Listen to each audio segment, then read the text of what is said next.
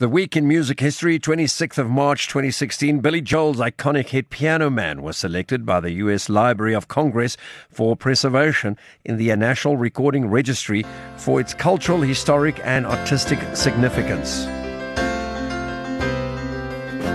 It's 9 o'clock on a Saturday. A regular crowd shuffles in. There's an old man sitting next to me, making love to his tonic and gin.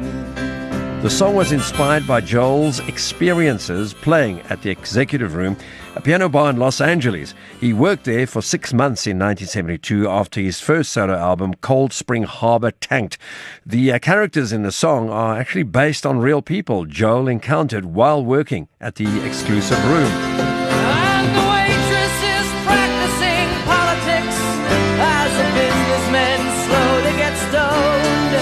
Yes, they're sharing a drink they call loneliness, but it's better than drinking alone.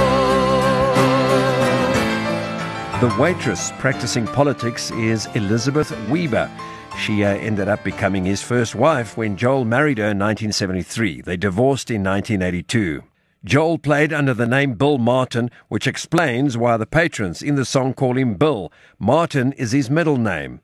The harmonica part was inspired by Bob Dylan.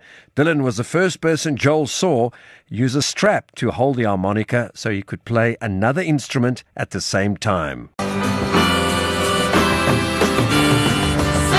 a song, you're a piano man. Sing us a song tonight. Well, we're all in the mood for a melody, and you got us feeling alright.